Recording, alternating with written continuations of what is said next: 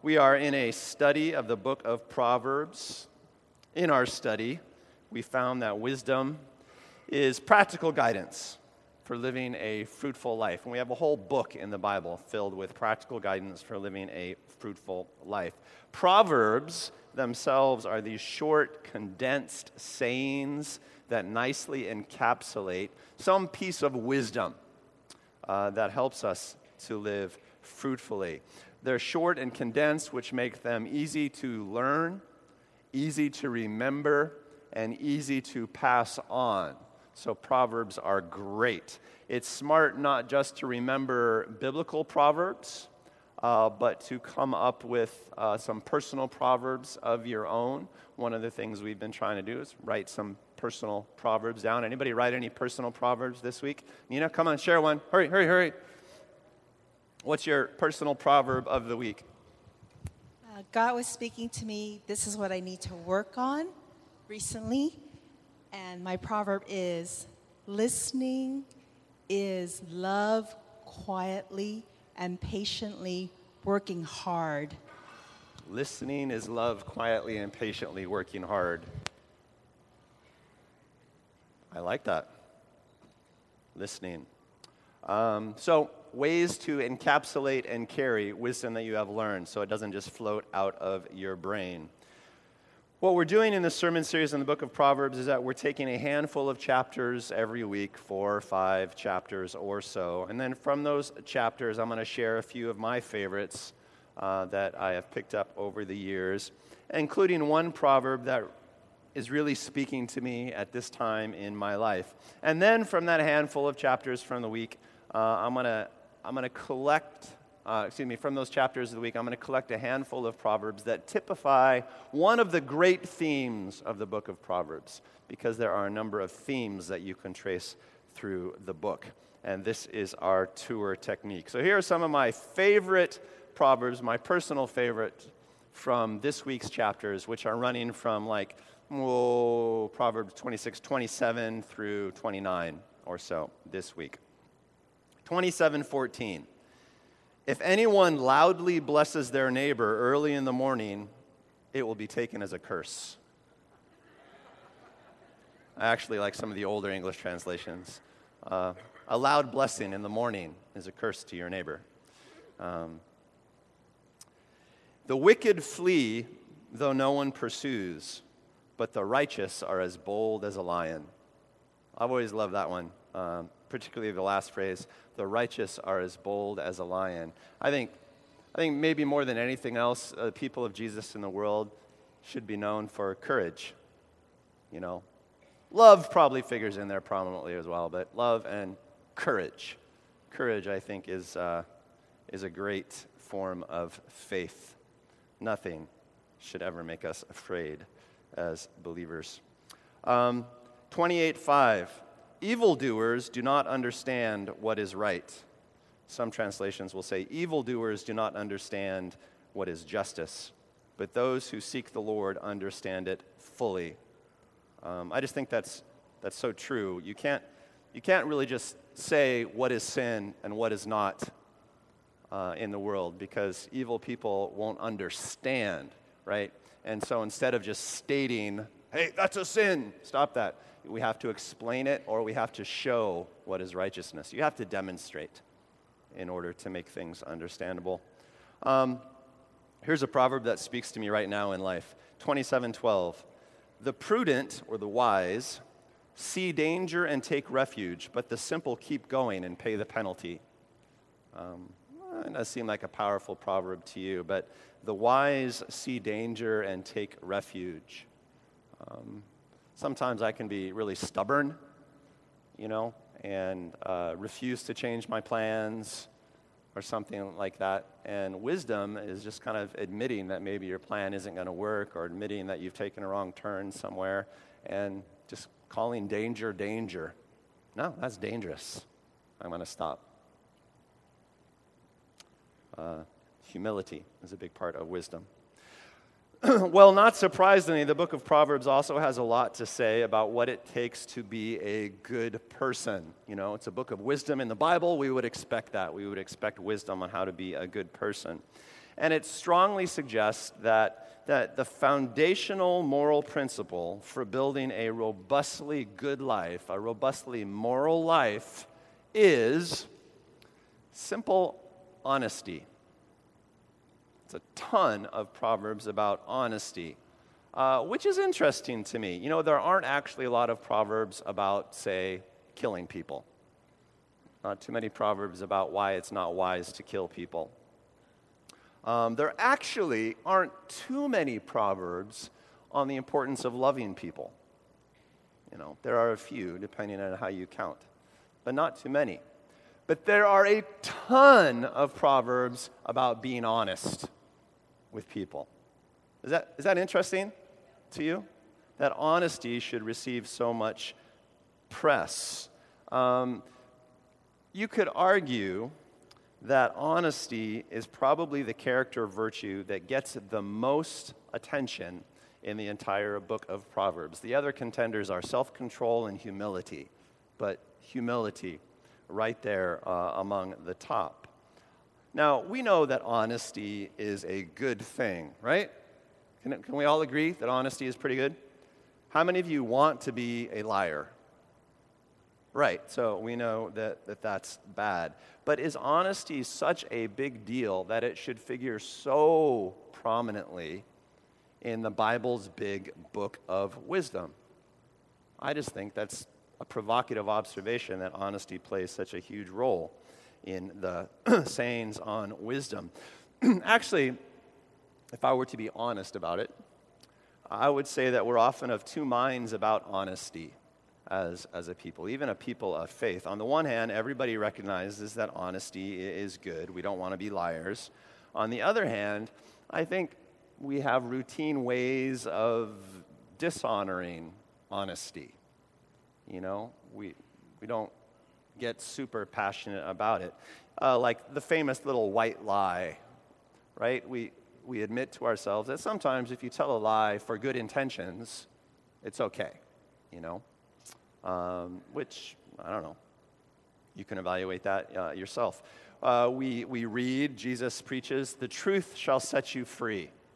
But we have other little sayings in our culture like, the truth hurts. Or, I can't deal with that is one that you hear a lot now. What is that saying? It's like, well, I don't like that reality. Not now. And so we sort of excuse ourselves from being fully honest. How powerful do you really think honesty is? How important do you really think honesty is? Take a moment and be honest with yourself. On a scale of 1 to 10, where would you put honesty in importance in the moral life? All right, everybody shout out your honest answer. 9765, we're going down. Let's take a moment to define honesty and to think about what it really is. What is it at its core? My best definition for what honesty is and what the book of Proverbs suggests it is honesty is a dedication to reality. That's all it is. It's a dedication to reality. Being real, but not being real in that sort of popular pop culture sense of like being real with how you feel, which is a cheap sort of honesty sometimes. It's more like being real about who you are, which includes your feelings, but is more than that. Or being real about how you are. Or being honest about the way things actually are in the world, in the universe. It's a full-blown dedication to reality. One of the best definitions of all, I think, is honesty means not being fake. Simple. Honesty means not being fake. No pretension. You know what that word pretension is? You know, pretension, it comes from the same root as pretending. Pretension is one of my favorite useful words. Pretending means make-believe. It can be quite innocent, but pretension means making make-believe with the idea of getting away with it. You know, being false. Being false in a way that you try to pass off as true. When I say the word pretense, what other word do you think of? False pretense, right? They always go together. Pretentious. When we say someone is pretentious, what are we saying? Well, we're saying they're fake, right? They're pretending to be someone they really aren't. fake. If the Honesty Union had a t-shirt, I think that t-shirt would probably say, "It is what it is." Honesty is about telling the truth. It's about living up to the truth as well. Words like integrity and fairness figure in to any definition. So here are some proverbs that you find just in the handful of chapters that we're taking a look at this week. All of these proverbs have something to do with honesty. The book is just filled with these sorts of things. Proverbs 26:28. A lying tongue hates those it hurts, and a flattering mouth works ruin. A lying tongue hates. It hurts. A flattering mouth works ruin. In other words, honesty is really, really harmful, in case we weren't clear on it. Proverbs 27. Better is open rebuke than hidden love. Better is open rebuke or honest rebuke than hidden love. Hidden love, I think, means love that doesn't do anything, right? That's what concealed love is. But open rebuke, it is always good to be dedicated to reality, right? Even if it involves an awkward rebuke, because reality is how things get done. Wounds from a friend can be trusted, but an enemy multiplies kisses. What does that mean? Well,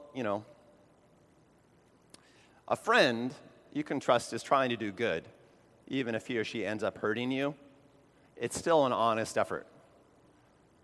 Honesty is good, but an enemy multiplies kisses. Dishonesty hides evil, in other words, right? An enemy is trying to do evil to you, but, is playing all kissy, nicey. And that's a principle that will repeat through many of these proverbs. Dishonesty hides evil. It makes evil hard to see. And if evil is hard to see, it's all the more effective, all the more destructive. As iron sharpens iron, so one person sharpens another. You might not think that that's a proverb about honesty, but I do. What it means is that, a relationship where there was sort of consistent, steady conflict, where you will tolerate some abrasiveness, right, will do good for you. In contrast to a sneaky, avoidant relationship, and this is why I think it has to do with honesty. Right? An honesty where you're clashing, but a relationship where you're clashing and sticking with it is better than one of those relationships in which it's always comfortable. I think that's what the proverb is saying. Beware relationships that are always comfortable. Parenthetically, does anybody have a relationship that is always comfortable? Ha! I have proven a theory. Thank you. Whoever conceals their sins does not prosper, but the one who confesses and renounces them finds mercy. Confession is sort of proactive, aggressive honesty, right? It's like you've got something, it's hidden, but you can't stand to have it hidden, so you declare it. You refuse to be fake, even in a way that you could get away with. You will not tolerate hidden evil, because concealment makes evil prosper. Whoever rebukes a person will in the end gain favor, rather than one who has a flattering tongue. Again, here's this contrast between sort of open rebuke and a flattering tongue. What is flattery? Flattery is, well, it's a little bit dishonest, isn't it? I mean, that's the connotation of the word. You say nice things that aren't really true, and that does not end well. Or if you say harsh things that are true, that usually ends well. A good rebuke, a good, honest, well-intentioned rebuke anyway, usually reaps a good harvest, even though it's awkward. The flattering tongue, though, is a dishonest one. I think what this proverb is saying at root is, if bad things are being done, don't just play along in order to gain favor. Don't just play along in order to be nicey. That never helps. Never helps the situation, and it never helps you. Ultimately, honesty, truth will win out in those situations. Years ago, I was in a difficult situation. I was involved with a business, and the business was sort of linked with a lot of church leaders, and I was working there. But there was some not so good things going on, and I sort of, nicely rang the alarm bell and said, "Oh, no, this is dishonest. This probably needs to be fixed." Well, I got fired, and then I was sort of encouraged to leave the church as well, ultimately for linked reasons. And then years went by, like over 10 years. And then it came to light. It took a decade. And then it came to light, at which point the people who had survived sought me out for wisdom. Because even though I hadn't spoken to most of them in over a decade, reason being, I was honest in the first instance. And that sort of gave me some legitimacy and some power in the situation. But it might take 10 years. By justice, a king gives a country stability, but those who are greedy for bribes tear it down. Justice, it means fairness. Justice is a type of dedication to reality, right? Justice is calling white, white, and black, black. Whereas bribes are calling white, gray, or black, gray, right? Bribes bend the rules. They bend reality. I think the point of this Proverbs is simply that honesty or dishonesty can shape an entire nation. You think that's true? 29:10, the bloodthirsty hate a person of integrity and seek to kill the upright. Bloodthirsty, that's about as evil as you could get, right? The wholly evil person hates a person of integrity and seeks to kill the upright. What this proverb is saying is that evil tries to eliminate honesty. That's what it does. Evil tries to eliminate integrity above all things. What evil wants more than anything else is blurred reality.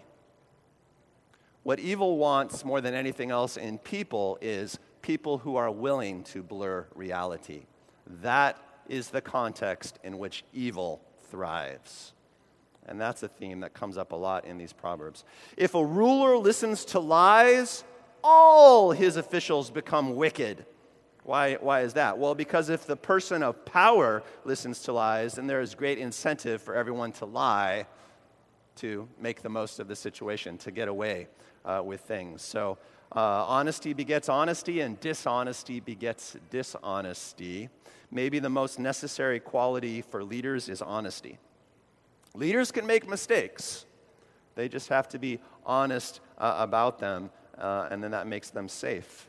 Leaders that play games with integrity will always end up generating a corrupt government system all the time. Yeah, amen. You think that's true? Yeah, when the leaders lack integrity, everything below them gets skewed because they've established rules of dishonesty. By contrast, 29:14, if a king judges the poor with fairness, his throne will be established forever. Honesty begets honesty. Right? Just like dishonesty begets dishonesty. Pay attention, leaders. Pay attention, parents.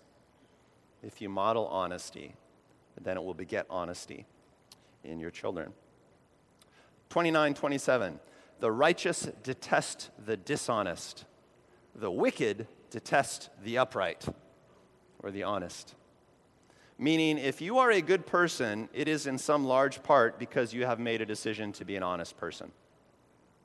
If you are a bad person, it is in some large part because you have made a decision to be a dishonest person. That's how it works.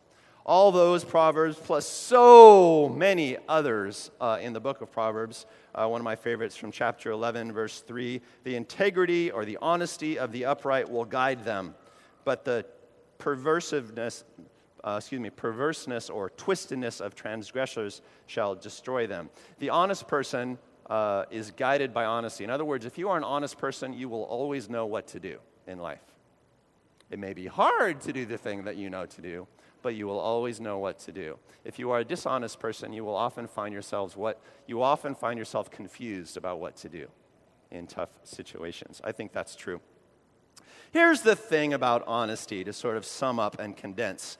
If you develop honesty in yourself as a virtue, then it will empower the development of a lot of other virtues.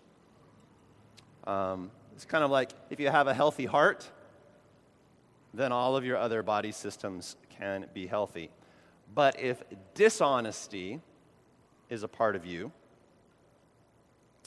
then it will actually kill all the other virtues in you. It's like a bad heart will ultimately make all of your body systems fall apart. Honesty is sort of the linchpin virtue to all the others.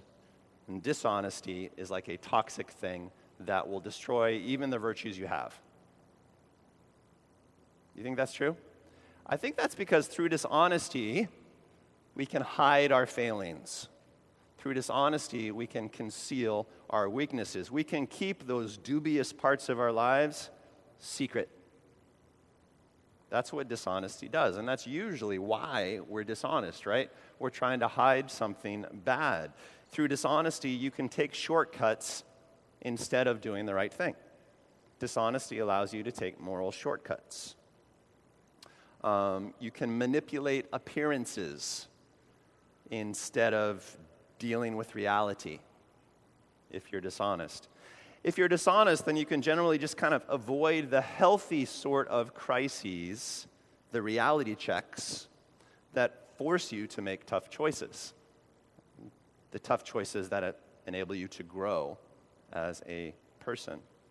Honesty keeps you squarely in the virtue development game. If you're honest about yourself, you have to honestly wrestle with moral choices.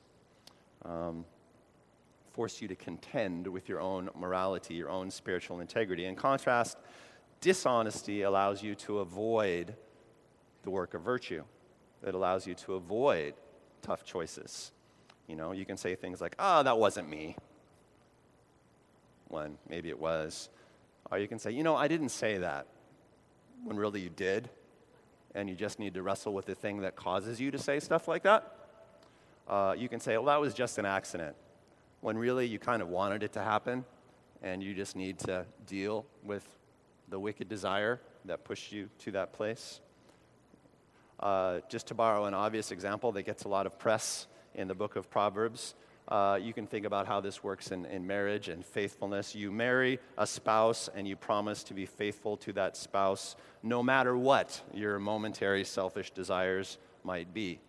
And you will do that unless you're a good liar.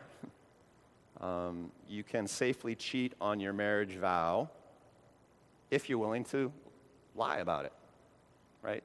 Lying is a necessary condition of cheating because nobody wants to be a cheater. But if you can cheat and not look like it, you're in. That's usually how it works, right? In that situation and others like it. So in short, honesty is the condition that enables other virtues to thrive. Dishonesty is the condition that kills whatever virtues happens to be around. Yes? You following me so far? Everybody got it? You think that's true?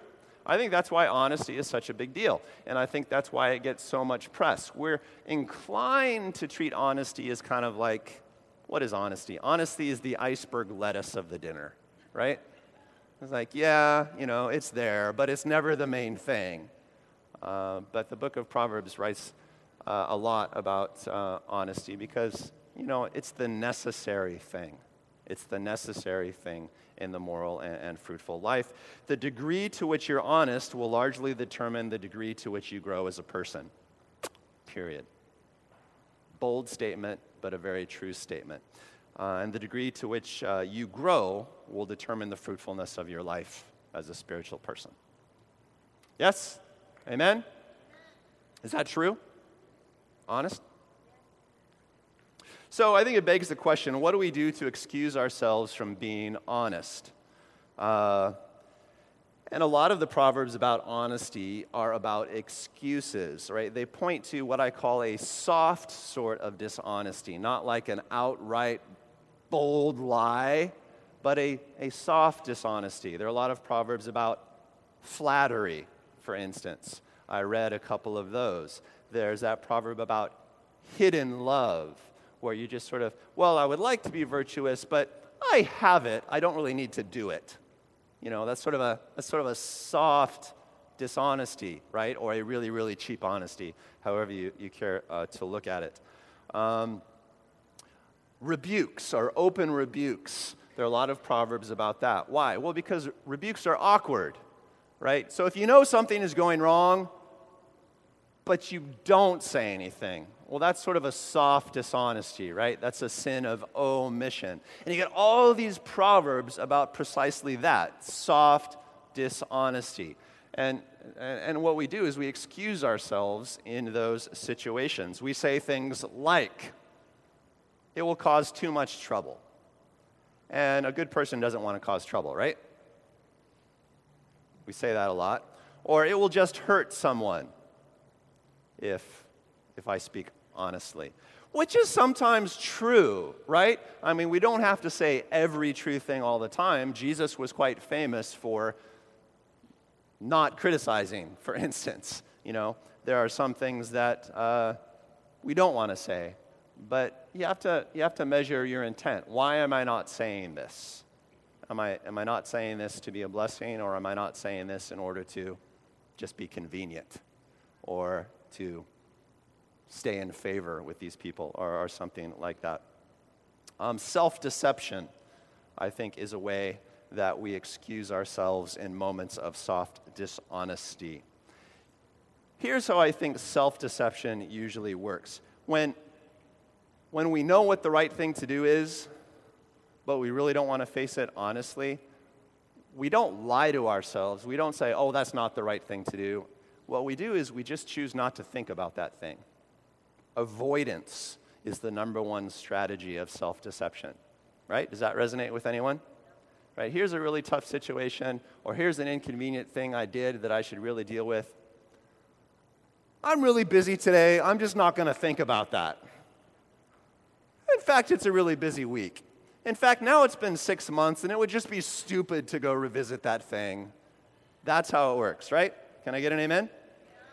Avoidance is the number one cause of self-deception, or self-deception is the number one cause of avoidance. I'm not sure how it works, but there you go.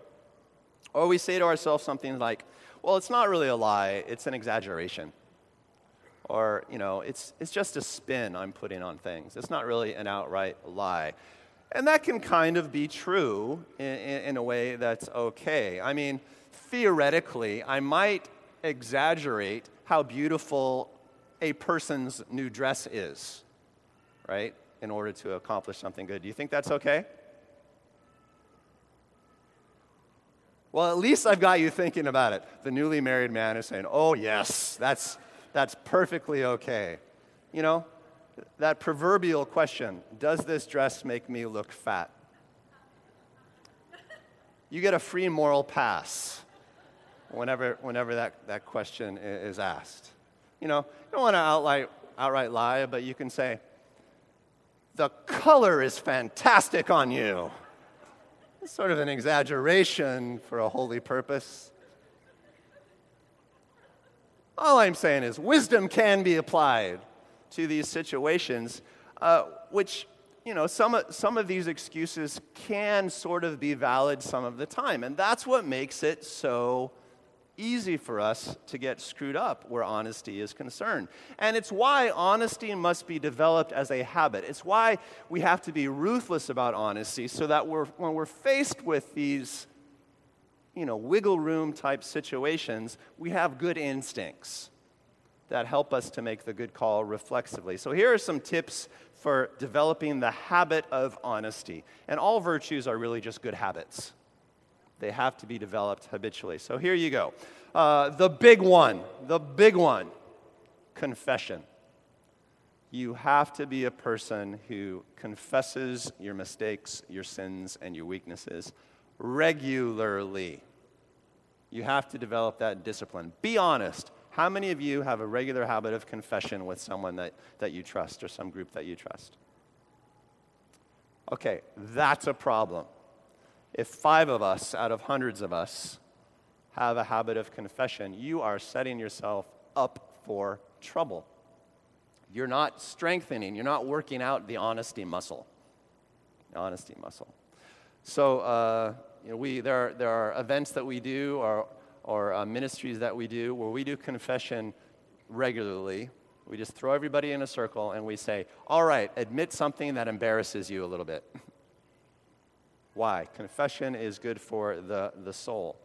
One who confesses his sins will prosper, the proverb tells us. It helps to have a partner to do this.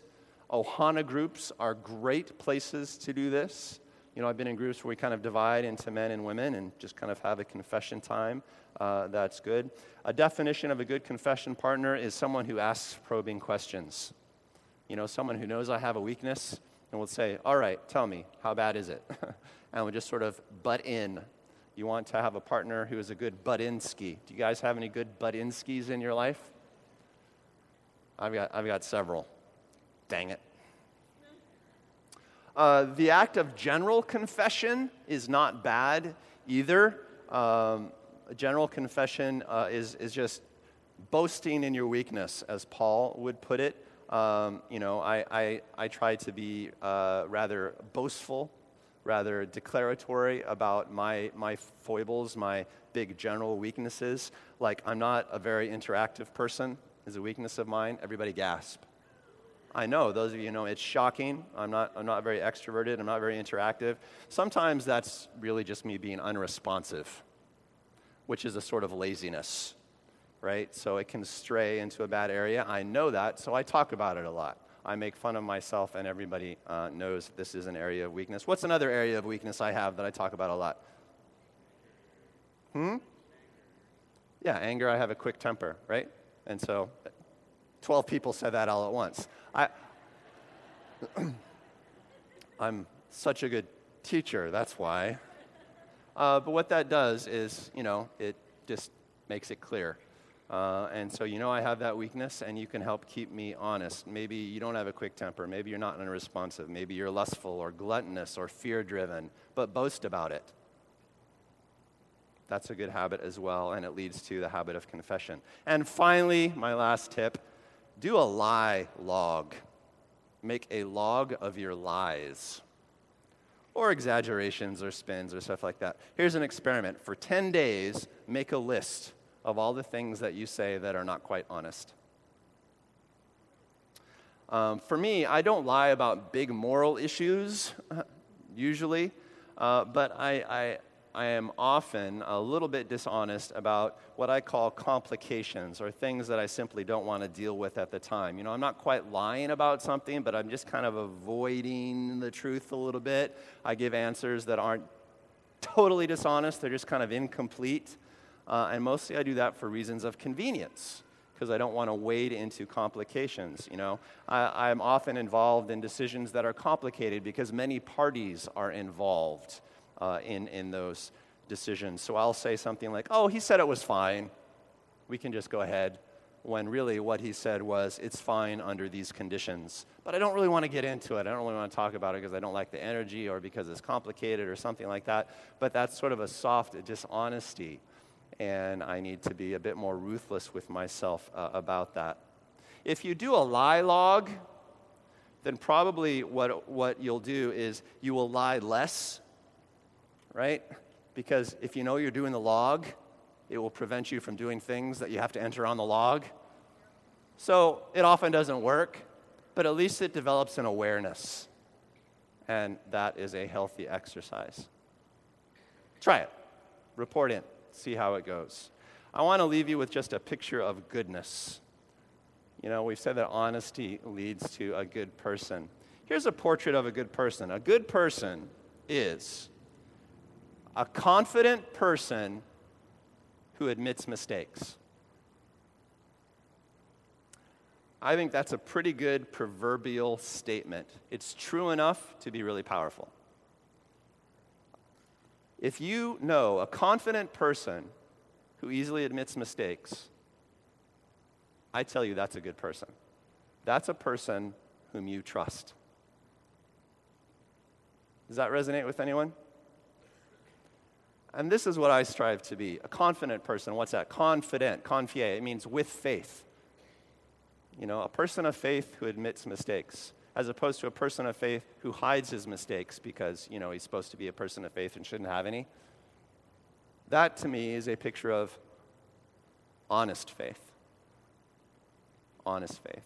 If you're struggling with faith in your life, if you're struggling to live as a person of faith,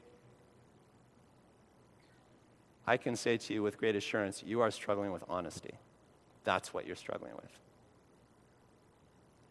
And you should seriously consider making a big deal about honesty in your life. And then watch your faith, your confidence problems just work themselves out. Think about it. It's something I suggest to you today. Let's pray.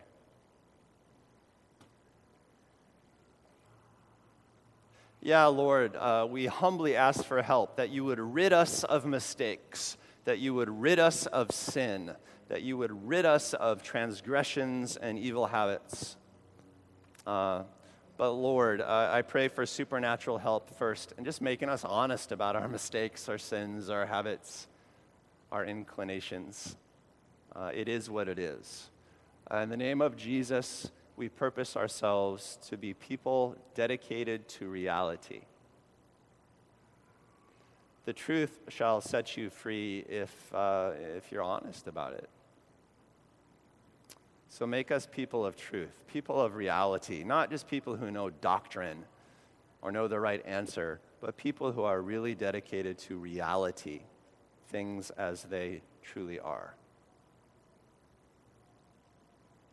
In the name of Jesus, I speak grace, no condemnation.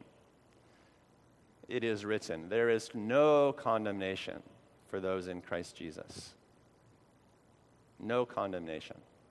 But if you have some conviction about dishonesty in your life, celebrate. That's good. We're growing as a people. All have sinned and fallen short of God's glory. Maybe there's someone here today who just really hasn't been honest about God and his life or her life. You just need to approach him differently. That is called repentance, is what that's called. It means changing the way that you think, which leads to changing the way that you live, of course.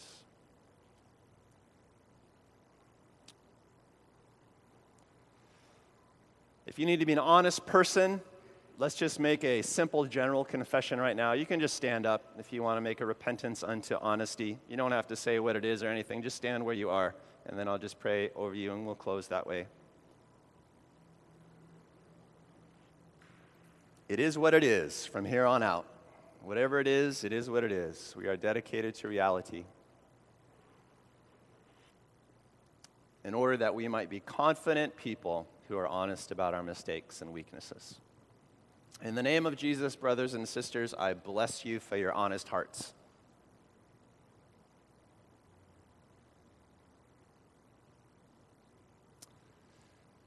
Be relieved in your spirit, unburdened in your heart. You are forgiven and free, and it's truth that will protect your freedom from here on out. The Lord be gracious to you and cause his face to shine upon you fully. There is no shadow in him. In Jesus' name we pray, amen.